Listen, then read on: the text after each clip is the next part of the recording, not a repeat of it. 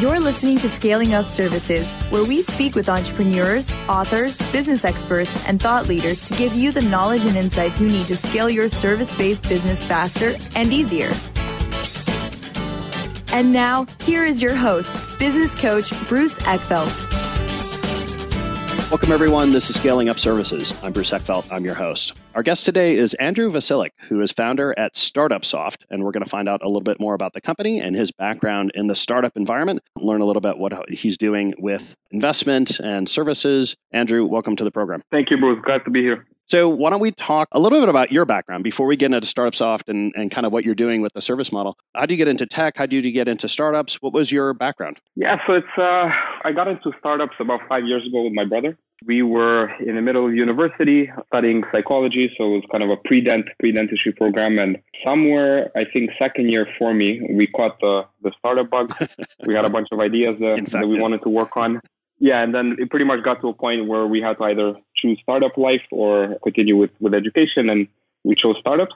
So we ran through a couple of ideas, and yeah, we've done non-tech and tech things. One of the, non-tech companies that we had was similar to cannabis. It was in the electronic cigarette world. At that point, cannabis wasn't legalized yet, but we had some plans of kind of getting into the cannabis space, knowing that it was such a huge kind of black market at that time, but it was going to become a non-black market. So now we're StartupSoft, and it's a service-based business, which is a totally different world than what we're used to, but it's still to some degree a startup. Yeah. And what prompted focusing on this need, or I guess what was the problem that you saw that you said, wow, if we could solve this, that could be a really good business? So it was a personal problem for my brother and I. We're both non-technical, and if you're not a technical founder, you have an idea, you want to get it off the ground. How do you do that? You talk to mentors and you talk to investors and whoever, and everybody gives you the textbook answers. You got to get a tech co-founder. The reality of the situation is a lot more complicated. It's not easy to find a tech co-founder, and it's not very difficult to find a good tech co-founder. So what ends up happening for a lot of startups is they go offshore. They end up outsourcing, and most of them get burnt. So it's not the best thing in the world to outsource an MVP, and we had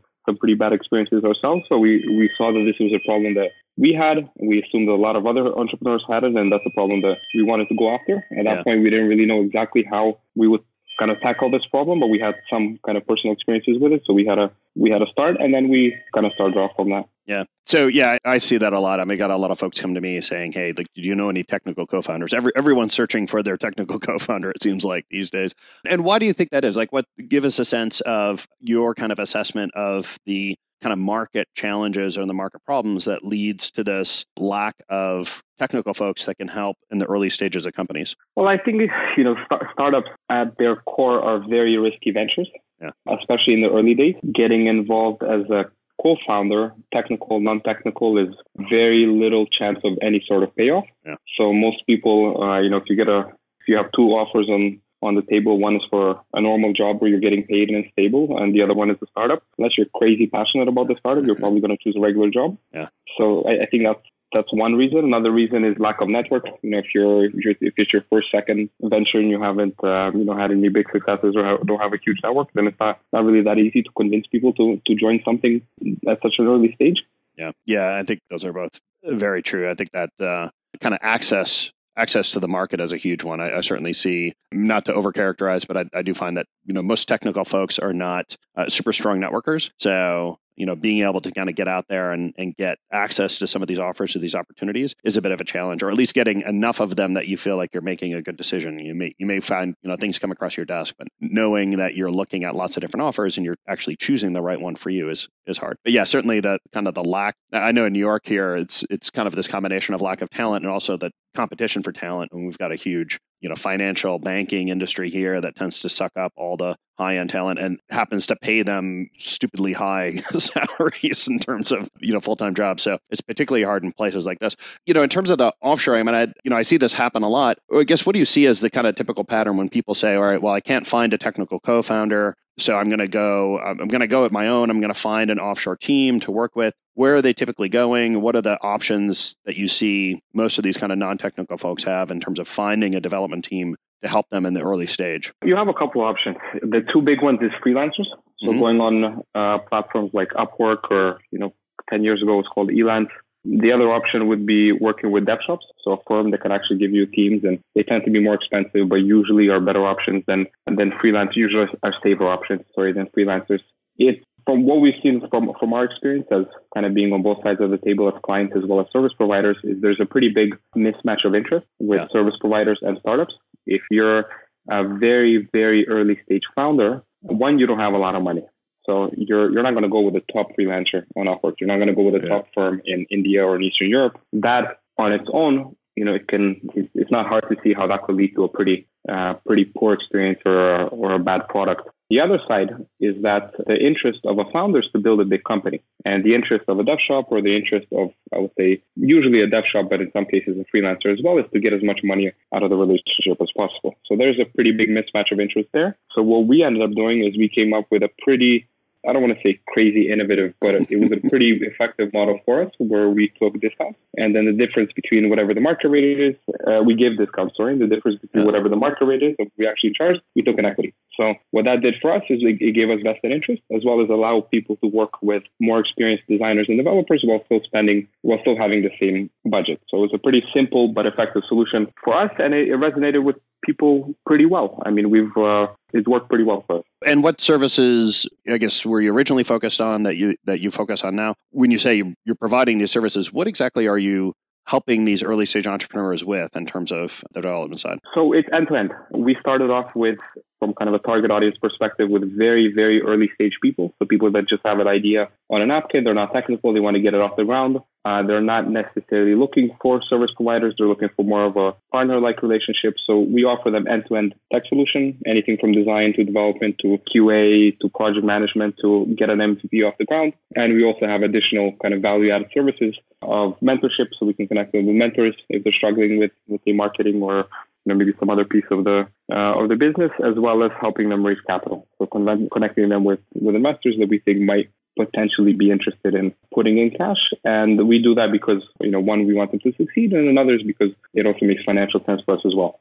You have equity now, right? I mean, if you're equity, taking this equity position. So let's dig into that equity calculation a little bit, just as I'm curious in how you've kind of structured it and how you think about it. So you basically say that we'll take a market rate, we'll agree on a market rate for these services. You then discount those services some percentage. I'm kind of curious how much, but that delta you basically treat as a equity investment, like a cash investment on an equity position in the company. I have that kind of formula right, or the concept right? Yeah, it's pretty much it. And that's pulled into a note typically because it's such an early stage. And then whenever they go out to raise money, then it gets converted. So it's like a safe. You're basically just saying you're taking that amount and saying we're not going to value it yet, but it will convert into equity when you do your next round at whatever valuation happens at that point. Yeah, exactly. Okay. How did you come up with market rate? I mean, what's your having done this a couple of times myself, there's always sort of the concept, and then you end up negotiating what is market rate? Where do you provide your services from and stuff? How did you do? Where are your teams, and then what's the market rate that you're kind of pinning to? Yeah, the market rate is something that's not, like you said, sometimes it can get down to negotiations. There's no clear-cut market rate for something. Typically, is we look at the team that's involved in the project. We look at what the salary of that team would be in the market, and then we take a look at how much into our profit margins we can dig into, and then the delta is what gets put into the note. Okay, so the delta, I guess, one of my general rules was always, philosophies was, I'm happy to put profit at risk, but it's hard for me to put hard costs at risk. Meaning, if the service I'm delivering is a $50,000 service and the salaries that I'm paying are $25,000 out of overhead of $10,000, I can put $15,000 at risk in terms of converting that into, something either on a performance bonus, outcome bonus or equity level. But it's hard for me to forego paying rent. It's harder for me to forego paying salaries out of my pocket for those cases. How did you, I guess, where were your lines, or how did you approach the sort of internal calculation of the amount that you could put at risk? Yeah, for us, it's usually only profit that we dig into. Yeah. There have been a couple of cases where we help folks out and we cover the salaries of the developers ourselves. Mm-hmm. Usually it's too risky, and it's very rarely has it actually worked out like you want it to work out. So Just like you said, profit is something that we can actually afford to dig into, but as far as salaries, it's something that we try to avoid. Yeah. Yeah. I guess any other terms or structure you put around things? Like I certainly found like how long we were doing this for, the kind of the scope, time frame, things like that ended up coming into play. How did you deal with those sort of factors when you cut these deals with clients? If it's a fixed cost, then it's a lot easier. Like if we look at for example, to build an app would cost $50K, but we're going to take, let's say, 40, and then we just say, okay, the 10K is what we're putting into the note. If it's more of a kind of a rolling dedicated team kind of format, then we just take a look at what this team would cost in the market. We look at other companies, what do they offer similar teams for? And then we say, okay, on every month we give, let's say, I don't know, 2K discount. And then if we assume the relationship is over the course of, let's say, 3 or let's say 6 months, then we just multiply that by however many months. So eventually you're going to come to a point where both sides just have to agree, okay, this seems to be somewhat fair for everybody. Yeah. Any learnings about types of companies that have worked well for, or not so well, or types of products, types of situations, different stages? What were your kind of heuristics around making some of these decisions? The earlier, the riskier. Like idea stage is insane, crazy risky. We've actually now launching a new service that's going after more like funded startups, so a little bit later stage, at least seed and beyond. But early stage is crazy risky. People with no experience, typically it's tough for them. Yeah. As far as industries, we're pretty industry agnostic. We've done a good amount of blockchain work. We've done pretty much a little bit of everything. So I can't say anything kind of industry specific, but stage-wise and experience is a big plus. Yeah. Anything about the kind of types of founders that you found, either more successful, less successful, or that you kind of tend to steer towards or away from in terms of just like approach or thinking or personalities? And I'm always curious kind of what people use in terms of qualification criteria or filters that they know tend to work better. Like in terms of these customers work out really, really well for us, and these customers tend not to. So how do I prospect and qualify people appropriately? Any learnings there? Yeah, I mean, if you take a look at it kind of from an investment point of view, like if you're an early stage investor and you're trying to get a good return on whatever cash you're putting in, at an early stage, it's a lot more about kind of filtering out the losers rather than cherry picking the winners, because it's simply impossible. Yeah. There's certain patterns that we've seen, certain kind of traits of personality or certain circumstances that have at least somewhat of a higher chance of success. Yeah. Experience is a big one. So if somebody, for example, had an exit before, and we had a couple of companies like that, they just blow mostly everybody out of the water. Yeah. If you have people that have experience in a particular industry, let's say as an employee, and then they see a pain point in that industry and then they go out to solve it, they tend to do a lot better. As an example, one of the companies that we're working with is a guy based out of Toronto. He runs a bar. He's run it for 10 years, and he, like all bars do, they have to order beer. Right. So I met with him one day and he showed me the process of ordering beer for a bar, and it's insane. Like it's like a mortgage document, no crazy long, and just a very, very archaic process. And he started a company to simplify the process of ordering beer for bars. And I think like out of the first 15 meetings that he had with breweries, everybody signed on. So too early to tell how they're going to do, but like these kind of situations, we like balanced teams. So solo founders, they have a harder time. Somebody that can sell well is a big plus, especially the CEO position. Eventually, you're going to have to be selling to everybody, right? Yeah. From employees to investors to customers. So those are kind of some of the, I guess, rules of thumb or some of the circumstances that we've seen that have worked out better. But at the end of the day, you just can't predict success. Well, I think it's correlate. I always think about correlating to success rather than predicting. It's like, can I increase my odds 5-10%? That will give me a good edge. But I like that. I certainly find the certainly accident entrepreneurs. I mean, people that have been through the process once tends to be a huge indicator or a huge correlation to their ability to do it a second time. The sales one, I certainly agree with. I mean, I think that that it is the nature of an early stage CEO to be a salesperson, even selling themselves sometimes on ideas and keeping them motivated and pushing them through. Talk a little bit about your team. So how did you build your team, in terms of the services that you provide? How have you kind of structured yourself? How have you found your talent? How do you organize that talent to be able to work with these different companies and manage things? Yeah, I mean, I think in any service-based business, planning and having a proper structure is a lot more important than it is for a product-based business. So we've struggled, to some degree in the early days. It gets better with time. You have a bunch of different projects that people are working on. So you have to have kind of a structure on a project by project basis as well as more on a high level. We're close to 80 people now. So it's the more you grow, you kind of have to make sure that you have the right processes in place, not grow too fast without having these processes in place and the structure in place. Otherwise, it's just going to be mayhem. But so far, I mean, it seems to be fine. It can always be better, but it's all right. Anything you think you did either intentionally or serendipitously earlier in the company that has worked well for you? Any kind of learnings that you've been thankful for in terms of how you structure things or approach to running the business? I mean, there's always, I guess, decisions that you make kind of on the fly. Sometimes you just don't know how they're going to work out. Some work out better, some work out worse. Yeah. Like right now, we're trying to, in any service-based business, you have a problem of capacity, right? Yeah. So resource management, and how do you make sure that people are not too busy and or not busy enough, and kind of structuring that. It's pretty hard, making sure that everybody's synced up. All the marketing is synced up with the tech department is synced up with finance. So that's something that's been not easy to work through. But I think comparing service-based businesses to product, if we were, my brother and I, if we were to start a product-based business, I think it will be kind of a lot easier from an operational standpoint. Comparing service-based to product-based businesses is tough. I think one way of looking at it is kind of a product-based business that sells something that's perishable, like milk. Having the proper planning and synchronization is just a lot more important. So that's something that we've always tried to focus on. My brother, he's the CEO of the company, so he's a lot more involved in kind of the operations at a high level. Yeah.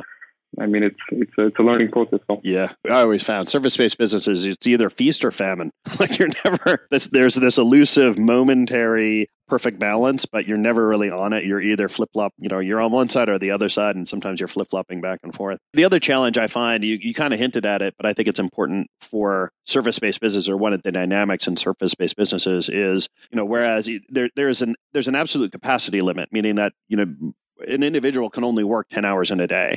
And so, you can't work, 40 hours on Monday and then, not work the rest of the week. It just, there's a time component to capacity that I think is really part of the service-based business dynamic. And if you can't kind of load balance your demand, like if you can't figure out how to kind of line up your clients in the right way and kind of balance them in the right way, it creates this kind of chaos inside the business where you may have, everyone working, overtime one week and then have no work for them the next week. And getting that sort of the art of balancing demand ends up becoming really hard for service-based businesses. Anything, I guess, one thing that I often see is ways in which they sort of contract with clients or manage engagements with clients to do some of that load balancing. I mean, is there anything about how you manage your projects or how you engage with your clients that allows you to kind of better manage the capacity over time? For us, it's tricky because we work with startups, and startups, they are pretty unstable. Yeah.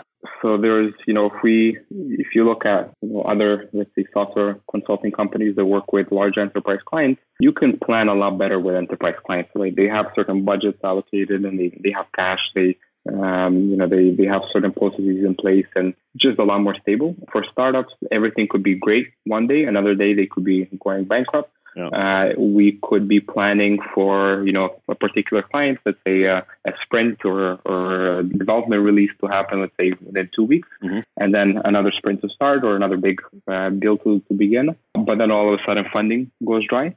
So then a team that we were kind of planning for is now without work. Yeah. So we're always in this kind of situation. That's part of the reason why we're trying to switch over to a little bit later stage companies that have at least raised some cash. Yep. And we know they're going to be around for, typically at least 2 years. So that should kind of simplify the planning side of things. It helps to have everybody synced up. A lot of the times, even if you have stable clients, if one department doesn't know what the other department is doing, then that could cause a lot of chaos. Yeah.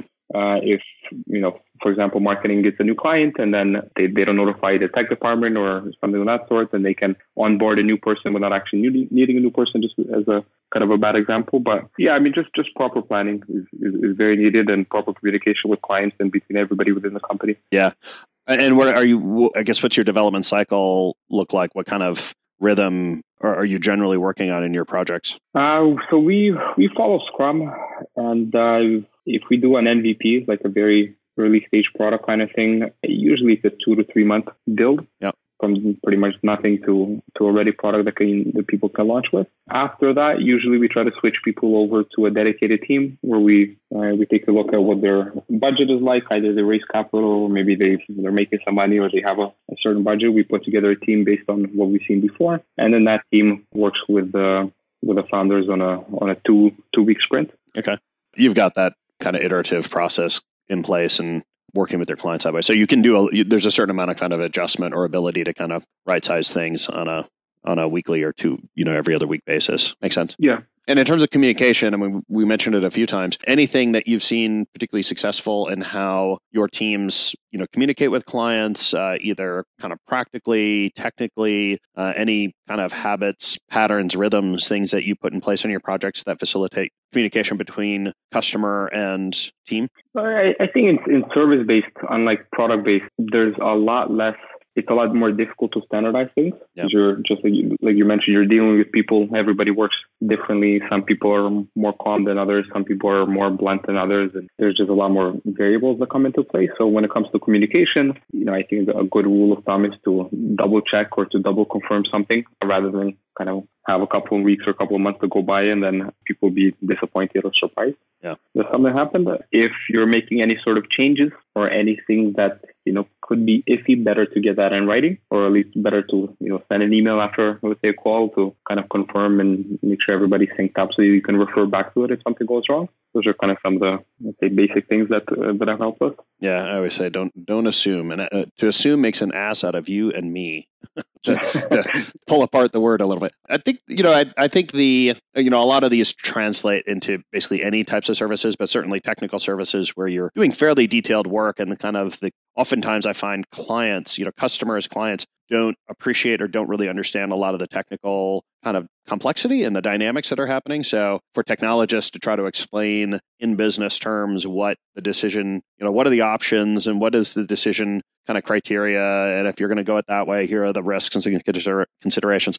That's often quite complex. So a lot of the times it's really just assessing how much the client really understands how they're answering or what they're answering to. So yeah, kind of double, triple checking on those things and then following up seems prudent options. So let's talk a little bit about where you're going with the business now. So we spoke earlier, and you mentioned you're putting together, or you're working to put together some investment or put together a fund. I guess what's prompted that, or now that you've kind of taken the business to this level, what has been the interest in putting together an investment fund, and what's the strategy there? On one hand, we've been investing, kind of making non-cash investments in forms of services. So we have the experience of at least some experience that investors do in a sense of sourcing deals, vetting deals, seeing how deals turn out that are on paper one thing, and then how they actually turn out in real life. On another hand, we've realized that if we actually want to make money, make serious money from equity, then we wouldn't be able to. It's all about selection. Like when it comes down to any sort of investment or picking a company, it's not really so much about what sort of help you give this company. It's about the type of people that you actually choose to put in your cash into, or whatever you make any sort of investment into. Yeah. As an example, you take a look at Y Combinator, you take any company that went through Y Combinator into almost any accelerator in the world, they're going to do well, right? Or you take any sort of Harvard student, you put them in any college, they're going to do well. It's not so much about Harvard or so much about a Y Combinator or the services they offer. It's more about the selection process of the people that are actually in the program. So we realized for us to be able to get these kind of people, we wouldn't be able to get them on the terms that we have, which is cash and equity. We had to actually do something just straight for equity without expecting any sort of cash from them. So the idea of raising a fund and actually investing into companies, that's kind of where it all started. And then the idea of investing in previously exited founders exclusively was, as I mentioned kind of before the recording, one part of that was intuitive, in the sense that somebody has done something that you want them to do, which is to have an exit before. There's a much higher chance that they'll do it again. There's insane amounts of research that actually supports that. People that had exits much more likely to have another exit. Usually their later exits are much higher than previous exits. Investors that fund previous exit founders, they have a much better return, both on a deal-by-deal basis as well as a fund-by-fund basis. So a lot of research, and just made sense to go in that direction. We haven't seen anybody that does this exclusively. Mm-hmm. So I think most investors, they want to fund previous exit founders, but there's not anybody out there that actually does that exclusively. And the reason being is very few people can actually get in on these kind of deals. I mean, there's not a lot of exit founders are there, relatively speaking, compared to the number of startups that are as a whole. Not a lot of people get in on these rounds. The reason being is that if you had an exit, you have options. Right? Not like your average entrepreneur, usually you're chasing investors, but if you're an exit founders, a lot of the times investors are chasing you. So you have a lot of options. You're going to go with somebody that either you know personally, or maybe they funded your previous companies, and everybody else are going to be stuck out of luck. So the idea from our side of things is we're not going to be offering them cash, even though we're we're raising a fund, but the idea is we're going to be able to offer them an environment where they can pressure test ideas. So somebody that's at an exit, they're probably, they go through a pretty similar cycle. They're kind of take some downtime. They may be stuck with an acquirer for a little bit, then they travel, then they give back, but eventually they're going to do another startup. Yeah. Most people. So what we're offering them is we're offering this sort of studio model where they come in with us for 3 months. They come in with an idea. We help them to pressure test this idea to see if there's any market need for it, meaning we build an MVP for them. We help them launch it. They see there's a market need. Then they make a decision. Okay, is this something that I actually want to dive headfirst into or not? So it's even though, yes, it is a fund, it's a non-traditional fund in the sense that we're not writing any check. We're putting this into this sort of studio-like model. Yeah, I like it. I'm curious to see how it plays out. Andrew, this has been a pleasure. If people want to find out more about you, about StartupSoft, your kind of future investment fund here and stuff, the studio, what's the best way to get a hold of you or get more information? Yeah, you can follow me on Twitter at Andrew Vasilik or LinkedIn, Andrew Vasilik. For StartupSoft, you can check us out at startupsoft.org. Great. I'll make sure that those links are in the show notes. Andrew, thank you again. This has been a pleasure. It's fun to talk to someone who's been through that tech service cycle before. Lots of familiar kind of patterns, familiar experiences. So I enjoyed the conversation. Thanks for taking some time. Yeah, thanks a lot, Bruce. You've been listening to Scaling Up Services with business coach Bruce Eckfeldt. To find a full list of podcast episodes, download the tools and worksheets, and access other great content, visit the website at scalingupservices.com. And don't forget to sign up for the free newsletter at scalingupservices.com/newsletter.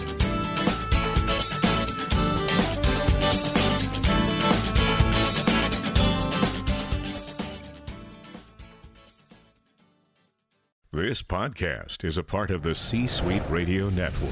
For more top business podcasts, visit c-suiteradio.com.